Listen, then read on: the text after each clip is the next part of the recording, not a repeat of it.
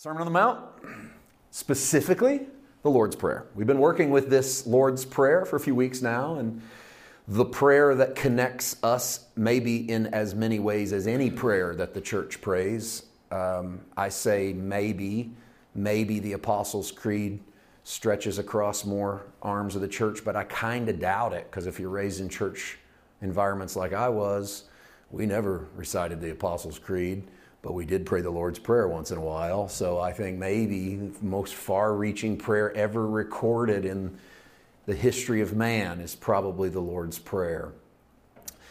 Well, if that was it, that'd be enough to talk about, because anything that has that kind of longevity and lasting power is worth examining. But that's not just it, that the fact that a bunch of people pray it. To me, the heartbeat of this prayer is the fact that it falls in the middle of the Sermon on the Mount. Jesus has already given the front half of the sermon, transitions into what will be the back half of the sermon, and if it's in the center, maybe it's the centerpiece. Maybe it's the heartbeat. And I'm starting to believe that more and more, because what Christ is teaching us in the Sermon on the Mount is not easy to implement. I mean, if you've ever read the Sermon on the Mount, if you've paid attention these first couple months of walking through this, it's not all sunshine and roses and lollipops. There's some tough stuff that goes on in the Sermon on the Mount. So then you get into this prayer, this moment where Jesus stops, centers himself, reflects, gives you the words to say. If there's no other impetus that tells you ought to pray, it is that Jesus did. If Jesus prayed, well, who am I to skip it? So that prayer becomes vital. Tonight is the famous "Thy kingdom come, thy will be done" passage. Before we read that from Matthew 6, I want to talk a little bit about the kingdom. This little thought's been on my mind all day. I'm not trying to reinvent the wheel tonight, okay? We've talked about the kingdom a lot in here. It's been a part of what we've done. I made excuses to talk about it in the Gospel of John. John's not big on the kingdom as a theme, but we squeezed it in a few times, because how can you talk about the life of Jesus and not talk about the kingdom? We've done the Old Testament stuff. We've looked at the prophetic stuff from Daniel. We've taken the Israel mentality of kingdom and squeezed it into Jesus' lifetime. And then we've looked at the eschatological ways of viewing the kingdom. We've talked about the different ways people view the end of the world. And we've went down all of those roads. What's left to say? Well, I probably wouldn't bother if it weren't for the fact that smack dab in the center of the prayer that is smack dab in the center of the Sermon on the Mount is, "Thy kingdom come, thy will be done." And here's the king saying it to his disciples and telling all of us to keep praying it, which means that there must have been the kingdom visible, but there must have been the kingdom to come, and that part of our responsibility is to pray for that. Well, what in the world's that look like? What did it look like to them?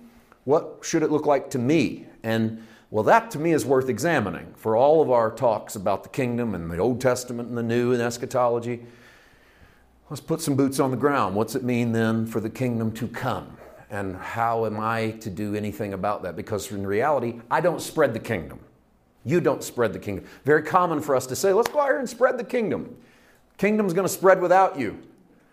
Kingdom is like a seed that went into the ground and the tree grows. It's like yeast that goes into the meal and the bread rises. You can't stop it. You have no more power to stop the kingdom than you do to spread the kingdom. But you can, I know this sounds like I'm splitting hairs, but really I'm not. You don't spread the kingdom, but you sure do participate in it.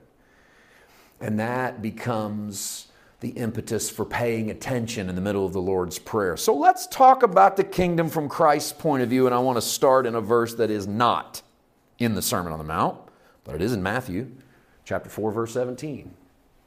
From that time, and this is at the beginning of Jesus' ministry, he began to preach and to say. To preach and to say. It's not only what he preaches, it's what he talks about.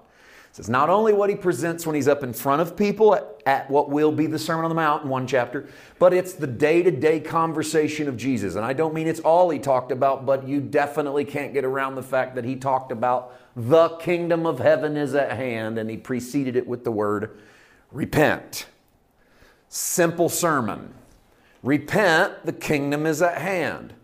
Repent, change your mind, change your mindset, turn the whole thing around. It's not just add this to your knowledge. Repentance is not add new information. Repentance is change your whole mindset. We need a revival of repentance in the modern church, maybe as bad as we ever have. And no, I don't mean we need people condemned over sin and lying in the carpet and crying out to God, asking Him to forgive them. No. That's a revival of emotion or a revival of guilt or a revival of condemnation. Those kind of revivals end up reviving sin. Yeah. I've seen it. You've seen it. The Apostle Paul even wrote about it. I was alive, commandment came, sin revived, I died. Want a sin revival? Smack people with performance and law and effort and religion and works. It'll happen. We've all lived through it. We've seen it. That's not to say that in an environment where you preach grace, people won't sin. Don't create something false. Both things can be true at the same time, that if you preach the law, sin's going to revive, but also that if you preach grace, someone's going to sin, of course, because never underestimate people's ability to do wrong. Never underestimate people's ability to do evil. Okay, so granted, that's out there. But I'm talking about a revival of repentance where the church is constantly motivated to change her mind. Given a picture of God that's better. It's more loving, more precious, more lovely, so that they change their mind about God. They begin to question the ideas they have about a God who is enamored of violence, who is full of revenge, a God who looks a whole lot like a dictator who is smacking people in line to get him to do what he wants. And if that's the God you come to church to serve, your church needs a revival of repentance. Yeah. Some people need to change their mind, and it definitely needs to start at the front and work its way through until people start to think of God differently. Where do I get this? Well, it's the first thing Jesus said. Repent, change your mind, start thinking differently about God. Why? The kingdom is at hand. And that means it's not very far away. So Jesus believed that what he was presenting was the kingdom. So when we get to the Lord's Prayer, it sounds like this. Matthew 6, 9, and 10. In this manner, therefore, pray, our Father in heaven, hallowed be your name. Did that work last week? Hope you've been dwelling on that. Good stuff to start with. And then this from verse 10. Your kingdom come, your will be done on earth as it is in heaven. It's not only poetic. It is. Not only is it great literature, but man, this is packed.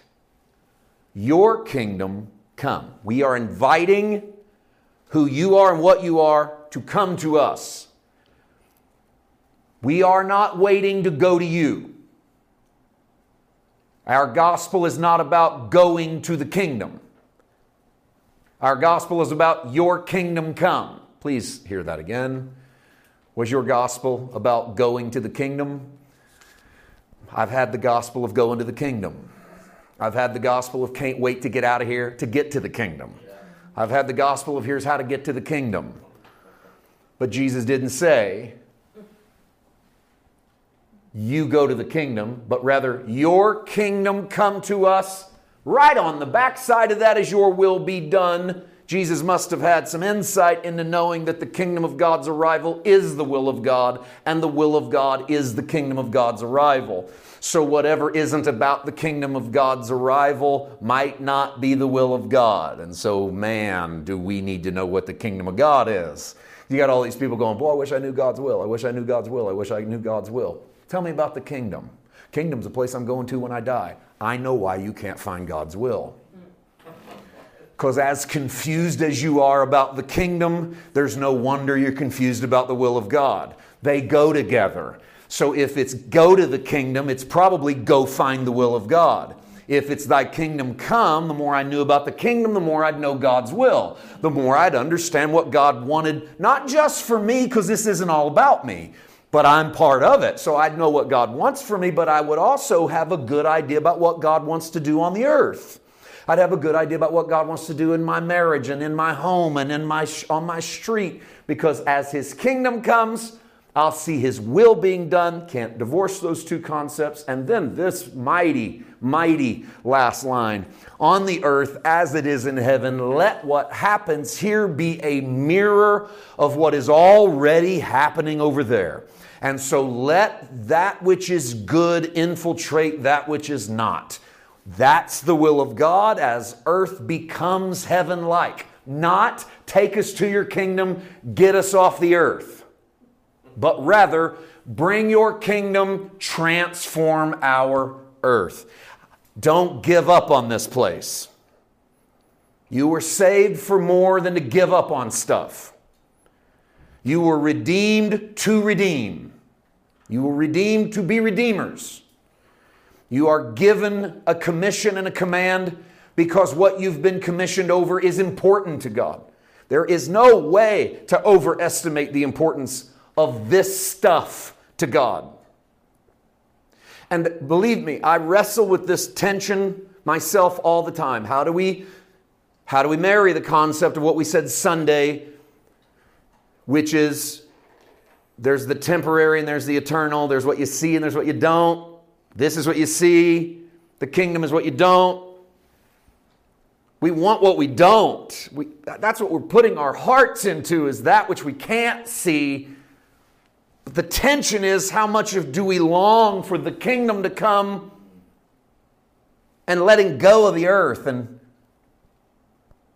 for lack of a better term, let the earth go to hell because we're going to heaven. And do you see how that becomes a problem? And if it's our commission to take care of this place, to cultivate it, to be good stewards, then wouldn't it make more sense that what we ought to be praying is not that we get released from the earth, but that the kingdom come and do its work in us on the earth and through us in the earth? And maybe I'm obsessed with that because I get to the end of Jonah 4 and I'm writing about Jonah, and Jonah's on my mind all the time. I'm getting tired of Jonah and his whale, to be honest, but, I still got some stuff to learn. But you get to the end of Jonah, and God's obsessed with Nineveh. And he says to Jonah, there's 120,000 people in that city that can't tell the difference in their right hand and their left. And then almost like a codicil that gets thrown in there oddly, and almost nobody knows what to do with. What God actually says is this: am I not right to be concerned with 120,000 people that can't tell the difference in their right hand and their left, and much cattle? And that's how the book ends. And you go, why does God care about the cows? And I have fought with that, and wrestled with that, and worked on that. And it was as if there's been a couple moments where I could almost feel the grin of the Holy Spirit in me.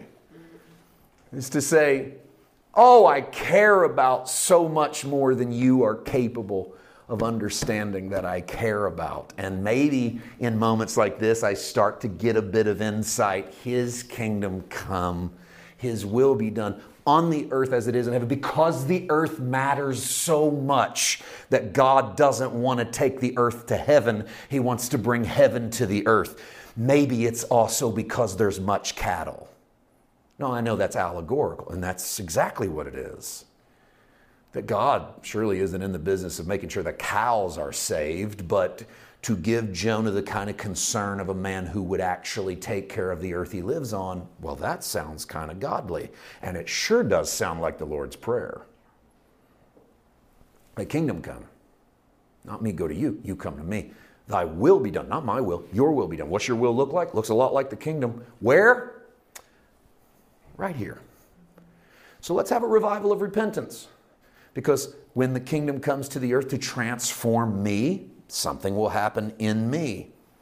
So here's some thoughts. You know me, I like to write a few thoughts down, give you something to think about with me. The kingdom was accessible. That's why Jesus said it's at hand. Otherwise, why tell people it's at hand? If it's not accessible, quit lying to people and telling them it's at hand. So the kingdom's either at hand, which means the kingdom is something you can reach out and grab, or it's not. And they didn't think it was. That's why they had to repent. Change your mind. The kingdom's not way out. The kingdom is accessible. If the kingdom was accessible, then we can view the Sermon on the Mount as the presentation of the values, the ethics, and the practices of that kingdom. It's also why the Lord's Prayer falls smack dab in the middle, like a heartbeat in the middle of that sermon. God's saying, this is what the kingdom looks like, feels like, acts like, loves like, responds like. And therefore, to really get it, we got to turn our backs on the kingdoms, the ways of the earth. We don't turn our back on the earth, but we turn our back from the ways of the earth, from that which is produced by the systems of men's kingdoms, no matter how noble and regal and royal they are not the kingdom of God. No nation stands near the kingdom of God. No nation should share the platform with the kingdom of God or the principles of the kingdom of God, because they can't, because they are all of the earth. And so we turn our back on the systems and the ways of the earth. And as we do it, we pray and we practice, thy kingdom come on earth as it already is in the heavens, because that's what that really means. So my prayer then is that the kingdom come to be what it already is, and that makes the Lord's Prayer a spiritual formation prayer. Because prayer is nothing if not forming you into something else. When you pray, you are being molded. You are being fashioned.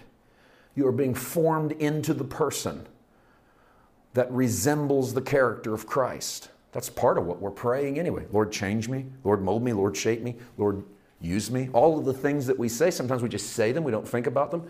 We're praying the right thing. Prayer is formation. It's making me into something else. And what's this trying to do?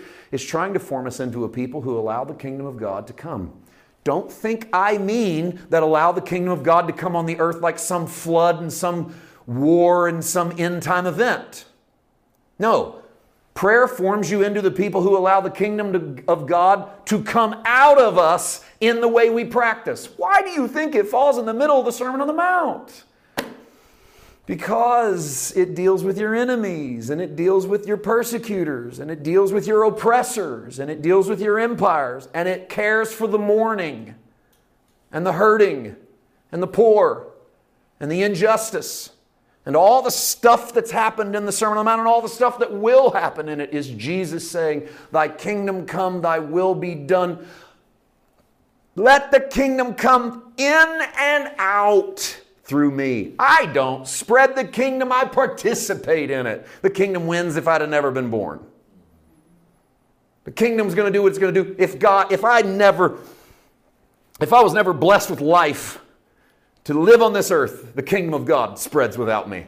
But I get blessed with life. I get to participate in the kingdom. I get to see what it would be like to have the kingdom of heaven come out in the way I treat you, the way I respond to you, the way I see the world. This is the kingdom of God. Now, there's a lot of kingdom moments in the Gospels. We can really only deal with so many, and that's why I opened by telling you that we've really done a lot of work on these in the past. You guys probably know the titles of those sermons better than I do, but we've done kingdom work and looked into a lot. But a few I can't skip, okay? So there's a couple that I want to show you, some in Matthew, some in another gospel, but there's a couple that I want to show you that I think really start to establish the reality of the kingdom in Christ's day. Let's start with in Christ's day. Okay, so we start there, then we can move on to our day. Okay, start with his day, apostles' day, our day. Look at this one from Matthew 12. Now, I'll give you a little bit of backstory here because I just didn't want to jump in at the end. I wanted you to actually see this story. In Matthew 12:22, there was one brought to Jesus who was demon-possessed, blind and mute, and he healed him, so that the blind and mute man both spoke and saw. This is a medical marvel and a psychological marvel. The man got the ability to speak without speech therapy. I mean, think about this. I mean, boom, what a healing. This is miraculous. This is the Jesus that steps outside of space and time once in a while, speeds up the process. That amazed everyone. And what is their question? Could this be the son of David? This is an interesting question because this is a very Jewish question. All right, this is a question that wouldn't mean much to us in Gentile world 2022. But in the first century, a bunch of people who are steeped in Judaism and the history of the law and the prophets, to be the son of David is to be the prophesied king. It's to be the one who should sit on the throne. And that's what they're waiting for, the guy that gets rid of Caesar. They're looking for their Messiah, but they're not thinking, we think Messiah, we think save me from hell. They think Messiah, they think save me from the hell called Caesar. Save me from Rome. Save me from my oppressor, give my land back. Give us the guy that's going to do that. And so that's what they ask. Could this be the son of David? When the Pharisees heard it, they said, this fellow does not cast out demons except by Beelzebub, the ruler of the demons, which is, I've debated today how much time to spend here. What wins is not very much time. Okay, so just to say this, what a throw-in by the Pharisees. That Beelzebub's Lord of the Flies and is a god of foreign nations. It's a god of the nations around. It's really them trying to disconnect David from Jesus. Because if Beelzebub's what does it, then he's influenced more by Rome than he is by the Davidic culture. That's all I'll say there. Let's leave that alone. But Jesus knew their thoughts, and he said to them, now watch this, every kingdom divided against itself is brought to desolation. Every city or house divided against itself will not stand. If Satan were to cast out Satan, if the Hasatan were to cast out Hasatan, if the accuser was to get rid of the accuser, he is divided against himself, of course. How would his kingdom stand? Well, the answer is it wouldn't, because if you that's civil war. And so the way to destroy the kingdom is from within, right? That's Jesus' point. And if I cast out demons by Beelzebub, this is really where I'm going with this, so I don't want to spend too much time on the pretext. Then whom do your sons cast them out? Therefore they shall be your judges. Watch. If I cast out demons by the Spirit of God, and this is one of the key lines of the New Testament, by the way, then surely the kingdom of God has come upon you. So you have to ask yourself, am I doing this by the powers of Rome? Am I doing this by the powers of Satan? Or am I doing this by the Spirit of God? If I were doing it by the powers of Beelzebub or Satan, then I would be borrowing the tactics of the world. So I would be performing the quote-unquote miraculous through the power means of the world. What did I told you this a couple weeks ago. If you can get the end result that people in the world can get, you don't need Jesus. So if the weapons of your warfare are exactly the same weapons that you would have used if you hadn't met Christ, quit including Christ in there like he's in there holding hands with you. So if you cast it out by the power of Beelzebub, you're going to use the systems of the world. Jesus goes, I don't need the systems of the world. I'm not going to do things like Rome. I'm not going to do things like Caesar. I'm not going to do things even like your temple. I'm going to do them by the Spirit of the Lord. He goes, if you admit this is God, then the kingdom's come. So I ask you, did Jesus do what he did by the power of the Holy Spirit? Of course, you'll never go in a church in your life that will say anything but yes and amen to that. Of course he did. Then the follow-up question has to be this. Do you trust Jesus? Well, of course we do. Well, then if Jesus did this by the Spirit of God, where's the kingdom? It's upon you. It's not over in the glory land. It's not a place you go to. It's a place that has come to you, manifested by the power and authority of the Spirit of God. Now, that's the words of Jesus. But let's distill that down a little bit. Jesus cast out demonic forces, and when he does not declare the kingdom near. He declared the kingdom near in Matthew 4. That was his message. But when he lays hands on people and delivers them from demons, he doesn't turn and go, you want to know why I did this? Because the kingdom's near. No! Instead, the kingdom's on you. The kingdom was near. Change your mind. Look what could happen if it actually came upon you. Deliverance. Bondages could be broken. Minds could be changed. Miracles could happen. You could be set free from whatever ails you. In Jesus, God was beginning to reign on the earth in a brand new way. I like this last thought. This is why you can't determine what course to take based upon the Old Testament. The Old Testament is not the kingdom of God. Okay, you're going to run into a lot of stuff back here in the Old Testament, and you're going to struggle with it. And if you don't struggle with it, you're not taking it serious. I'm just going to be honest with you. If you don't struggle with it, you're just reading. You're not paying attention. You're just flying through it so you can check off, I read 3 chapters a day in the Old Testament. But if you pay attention, you're going to run into some problems back there. And I'm going to tell you why you're going to run into problems. Because you didn't get saved as a follower of the Old Testament. You got saved to be a follower of Jesus. And it doesn't sound like him. And so you're going to run into some stuff and go, ooh, what do I do with this? I'm going to tell you what you do with it. You wrestle with it. You pray about it. You argue with it. You elbow drop it. You let it elbow drop you. That's fine. That's being a good student of the Word. But at the end of the day, you realize that the kingdom didn't show up until Jesus.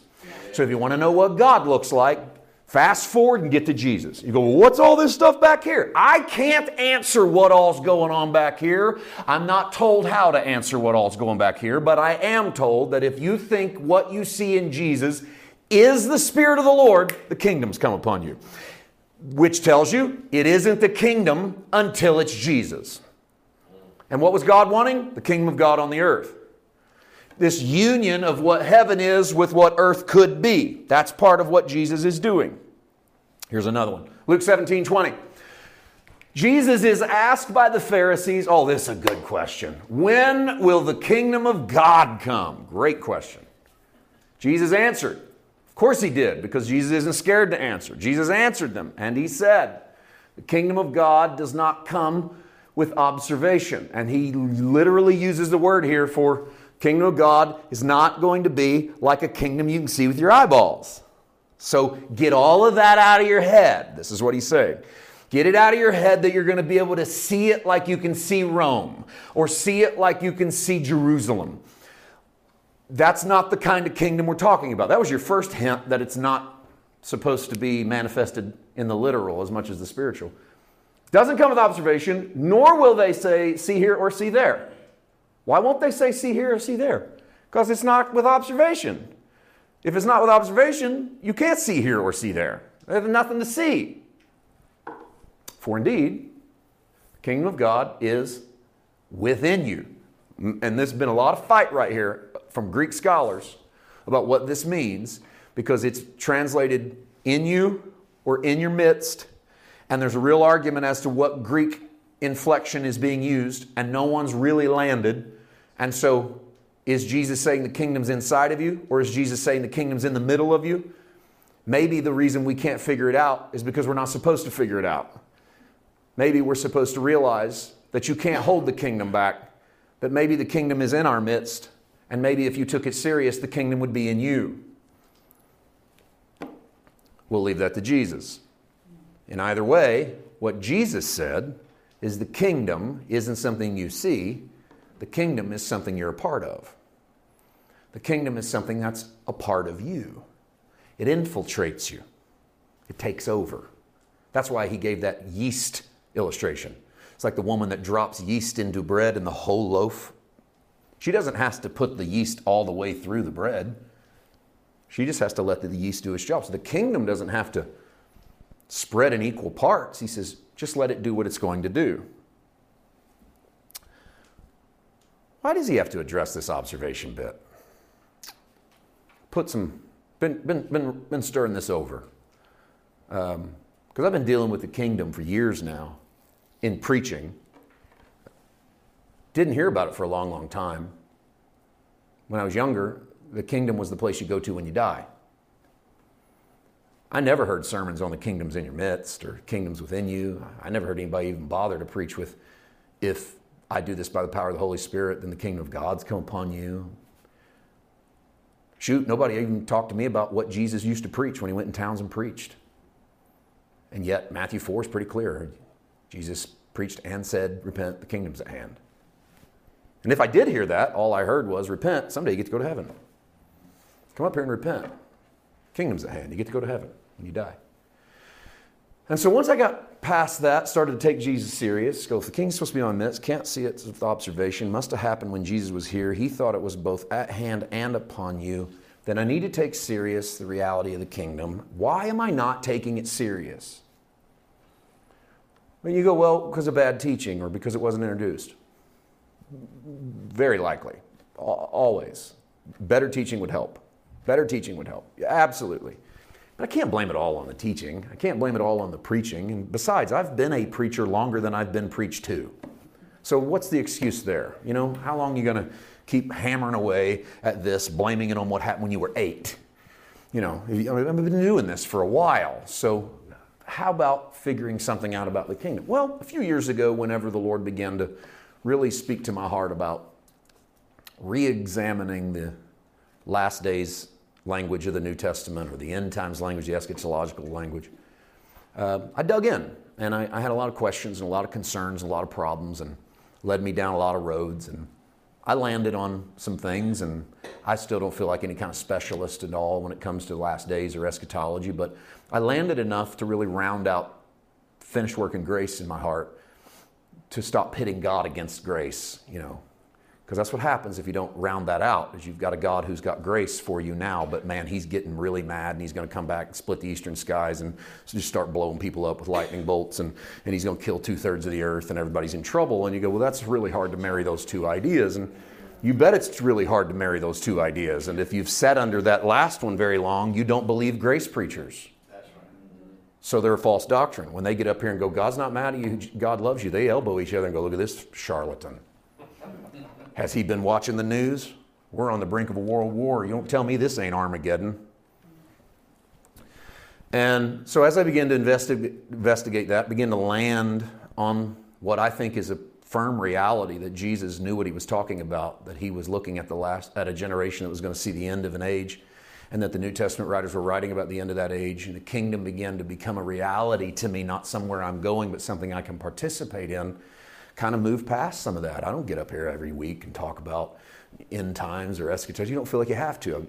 Keep repeating the finished work, keep repeating God's grace. But I still struggle with why are we so enamored of a lot of the physicalities of end times? We need to see a literal Jesus ride a literal horse, come back in the literal eastern skies, bring people out of literal graves, raise up a literal church, leave literal clothes on the ground, give them a literal new body, raise them into a literal sky, take them away to a literal marriage supper of the Lamb around a cosmic table. I know I'm being funny, but I'm being dead serious. I preached and believed all of these, and there's still people who write books on them right now, stand up and give seminars.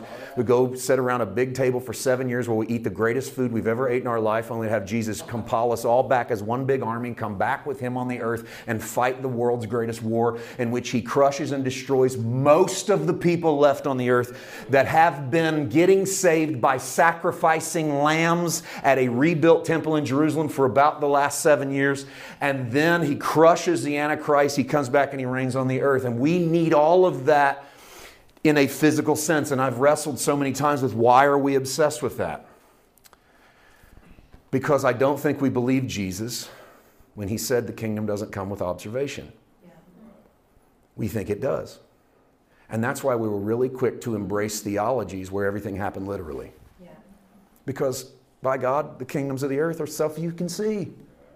And if you can see the kingdoms of the earth, you got to be able to see the kingdoms of God. And so we heard prophecies that had literal stuff happening, and we ran to that. We flocked to the literal interpretations. Because the literal was tangible. You can get your fingers on that. You can hear it, you can smell it, you can see it, you can feel it. It's a renewed 2.0 obsession with the formulas of Judaism. It's a replay of the book of Hebrews. We've taken that which is the better covenant built on better promises, and we've mixed it with temple sacrifice, natural priesthoods, tithes, priest robes, bells, incense, lamb's blood, the smell of a burnt altar, the sight of a glorious temple, the gold splashing in the sun off the sunrise over the horizon, and the tangibleness of that gives us this sense of reconnecting to our forebears. I think it was also a big motivation in some of my Pentecostal and charismatic heritage, because in charismatic heritage you had a lot of tangiblenesses, vocalness, stuff you could feel, stuff you could almost taste and smell and touch and definitely hear. And none of it's wrong, but we would kind of turn to it like we had really found the real Lord, because I even grew up hearing stuff like, I wouldn't want a salvation I couldn't feel. I wouldn't want a Holy Ghost I couldn't feel. I wouldn't want to be in this place if I couldn't touch him tonight, if I couldn't feel him tonight.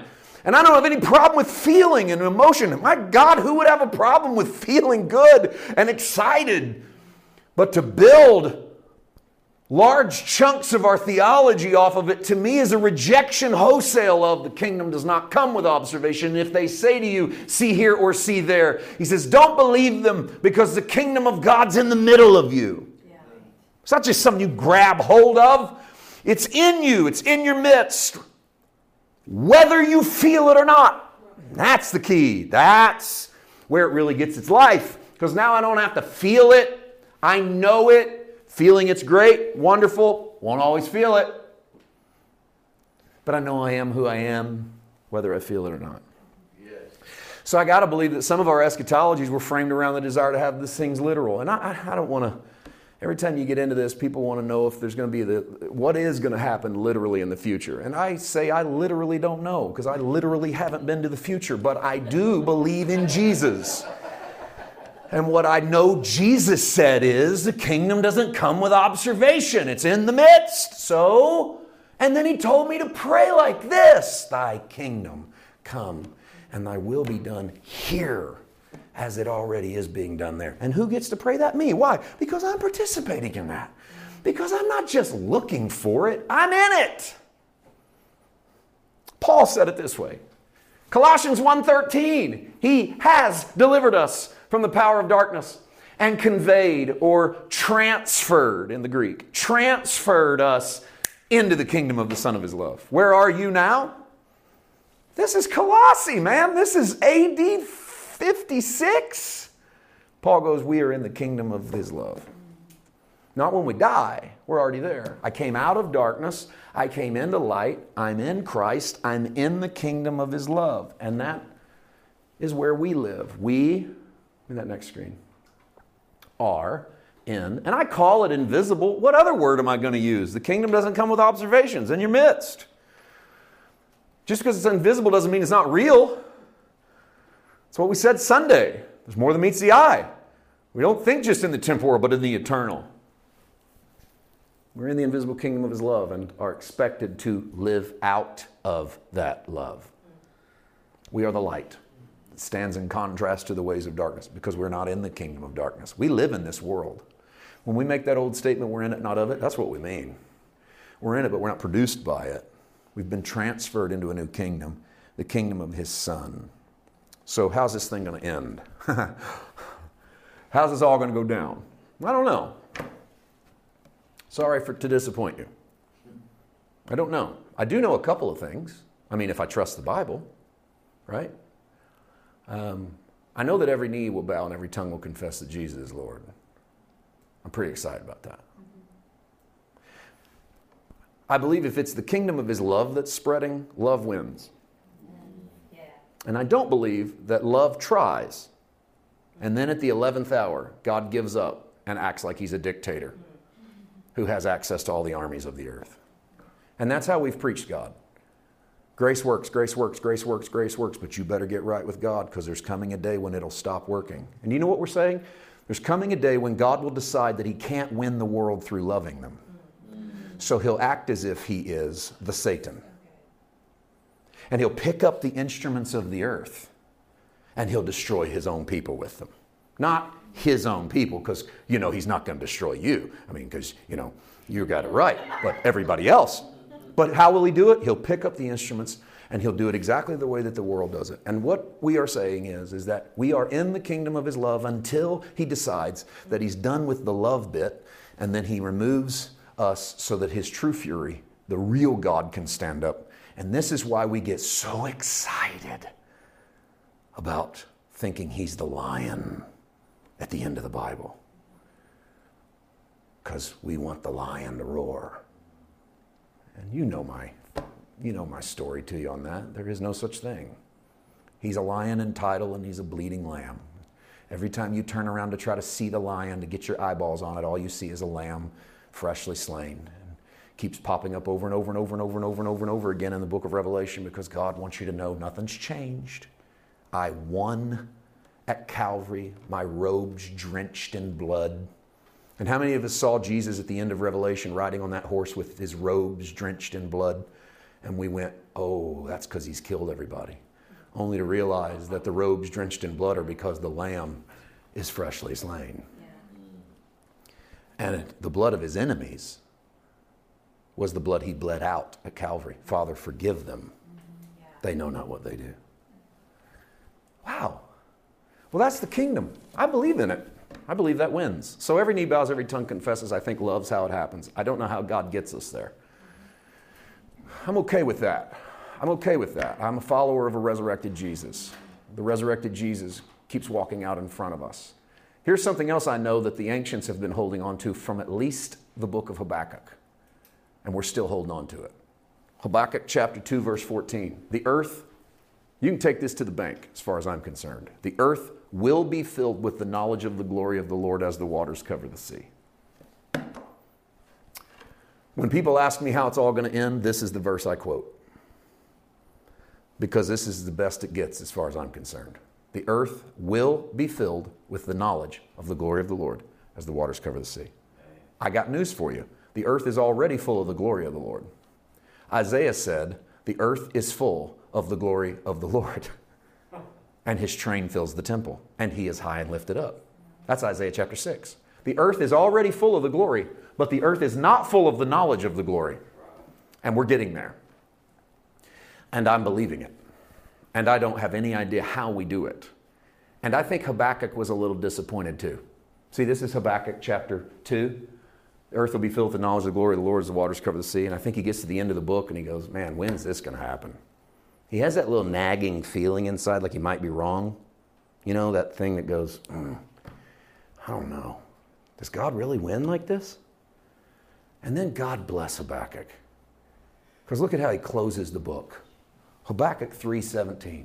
I'm going to read this slowly. I want you to let this soak in. All right? Though the fig tree may not blossom, though there's no fruit on the vines, the labor of the olive tree may fail, and the fields yield no fruit. Though the flock may be cut off from the fold, and there's no herd in the stalls, yet I will rejoice in the Lord. I will joy in the God of my salvation. That's how he ends the book. Because he's already had a vision where the earth is full of the glory of the Lord as the knowledge of the glory of the Lord as the waters cover the sea. And he goes, but it sure don't look like it. Because as far as I'm concerned, figs aren't working, fruit's not working, olives not working, fields don't work, flocks dying, no herd in the stalls. All things are going to hell in a handbasket. This isn't going to work. No, yet will I rejoice in the covenant God, the God of my salvation. I will not find my joy based on the fact that I got fig trees, fruit trees, labors, fields, flocks, herds. My joy doesn't lie in any of those things being successful. He goes, my joy is in the God of my salvation. Give us that, church. Church, let's be that people. Shouldn't we be that people since we have Jesus? I mean, you following Jesus, shouldn't that be us? We go, that other stuff's just stuff. Yet I will rejoice in the permanence of a Jehovah God, covenant-keeping God. Covenant-keeping God. Let's jump back to the prayer. We're going to land. I know it looks like a shifting of gears, and of course this could have been next Tuesday night, but I prayed about that, and I just didn't want to spend the week on it. I just wanted to say a couple of things that I hope we can land on with it tonight, and then we're going to just sum up this prayer. And then we are going to give you another Lord's Prayer next week, but we're going to take care of this one tonight. Give us this day our daily bread, Matthew 6:11. This is not a prayer that denies God is able to perpetuate our bread. Some have kicked out the Lord's Prayer because they say we don't live on daily bread. That's manna. Since we don't live on manna, we don't have to pray and ask God for our daily bread. This prayer is not asking God to give me my bread every day. We don't live on manna. We are producers. The manna dried up 3 days into the promised land because God doesn't want to give you manna in a promised land. He wants you to grow your crop. He wants you to be entrepreneurial. He wants you to be a producer. But what this does is acknowledge that God's the provider. And once again, it's a spiritual formation. Form us into a people who see what we have, whatever we have, as a blessing. Form us into a Habakkuk 3 people. A people that say, even if the fruit doesn't work, even if the fields are empty, even if the flocks are all dead, yet will I rejoice in the God of my salvation. You give me whatever it is I have, Father. You give me whatever it is I have. And here's how a Jewish mind would have heard this prayer. Proverbs 30. This is in there. This is a proverb of Israel from the 30th chapter, the 7th, 8th, and 9th verses. 2 things I request of you. Deprive me not before I die. Here's what they are. Remove falsehood and lies far from me. He leaves that alone. He never even qualifies that. Basically because who doesn't want to live in that? This is like you don't even need to explain it. May there be falsehood and lies not affect me. But this is the biggie. Give me neither poverty nor riches. You've never heard an American pray this line right here. Give me neither poverty nor riches. Feed me with the food allotted to me. Look at this 9th verse. Lest I be full and deny you and say, who is the Lord? Or lest I be poor and steal and profane the name of my God. He goes, I don't want to be full lest I don't need you anymore. And I don't want to be empty lest I become a thief. Give me what I need to keep me where you need me. That's the proverb. And Jesus goes, give us this day our daily bread. What is it I need for today? That's what I trust the Lord for. I didn't tell you to go pray, don't make me rich, don't make me poverty. If you need to pray that, pray that. But put that in the mindset of someone hearing Jesus' prayer. Give me what I need today. That's my allotment. Let's read this prayer again and we'll stop here. In this manner, therefore, pray. Our Father in heaven, hallowed be your name. Your kingdom come. Your will be done on earth as it is in heaven. I hope after these 2 weeks, these two phrases, collective phrases, have some punch to them now. You pray this prayer. And then maybe this one as well. Give us this day our daily bread. Forgive us our debts as we forgive our debtors. And do not lead us into temptation, but deliver us from the evil one. For yours is the kingdom and the power and the glory forever. Amen. My goal next week is to cover that last part of the Lord's Prayer about the debt and the debtors. Lead us not into testing or temptation. A lot of good stuff there. I think some misunderstood stuff there as well. We want to dig in next week and check it out. But I hope that the Lord's Prayer is taking a life in you. That when you don't know what to pray, say your prayers. One of them might be this one.